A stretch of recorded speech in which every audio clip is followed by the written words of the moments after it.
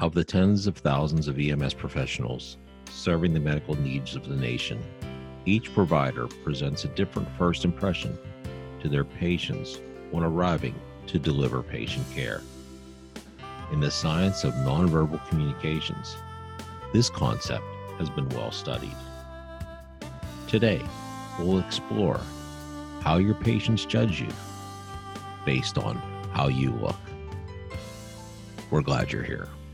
Welcome to the QMC Board and Collar, news and thought-provoking discussions for today's emergency medical service provider. The Board and Collar podcast series is brought to you by QuickMed Claims, a national leader in emergency medical transportation revenue cycle management and reimbursement consulting. Now, your host for today's podcast, QMC's Director of Client Services, Gary Harvat. In a recent article, the theories of Damien Varial, an applied psychologist specializing in evolutionary psychology, relationships, and attachment theory, have relevance in the relationship that develops between EMS caregivers and their patients. To the layperson, physical appearance doesn't seem to be part of what is normally thought of as nonverbal communication. However, in the field of nonverbal communication, researchers consider physical appearance one of the most important parts of nonverbal communication and behavior. How you dress has an especially large effect on how persuasive you appear. This is primarily because of clothing's ability to convey credibility. Many aspects of your clothing can influence how others perceive your credibility. Varial wrote further that certain professionals dress in clothing exclusive to their profession.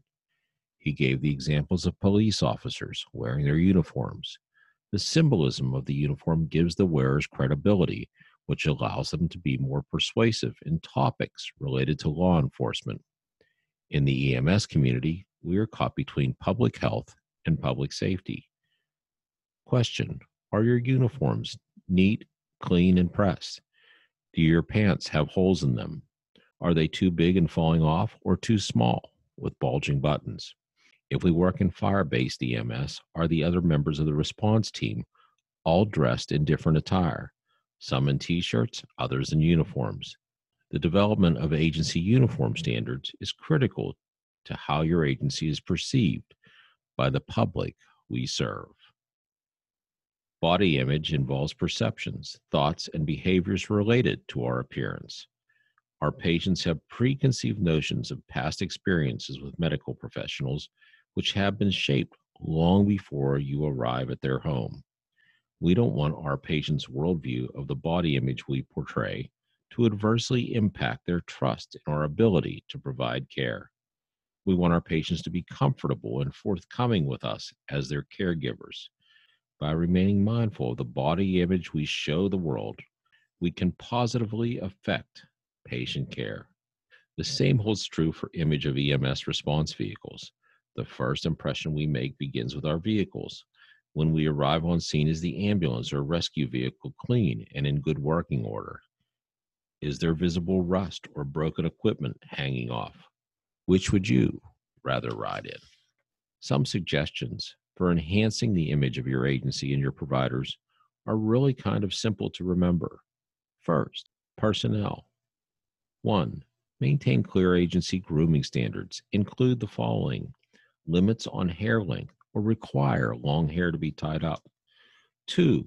Identify the kinds of jewelry that can be worn, including piercings visible to the patients or that may interfere with personal protective equipment. 3. Identify appropriate footwear for your work environment and require that footwear is clean and well polished. 4.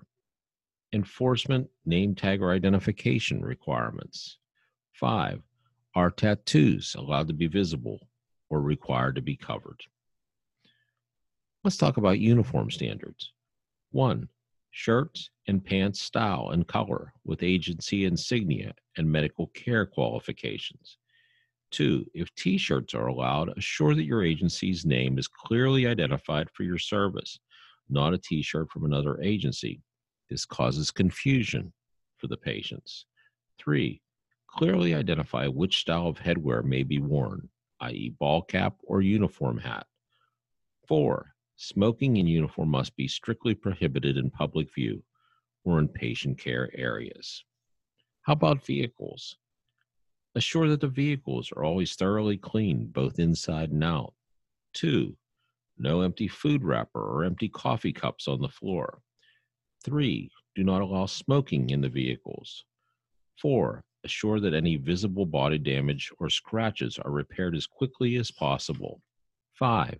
Assure that all vehicle and emergency lighting is working properly. 6.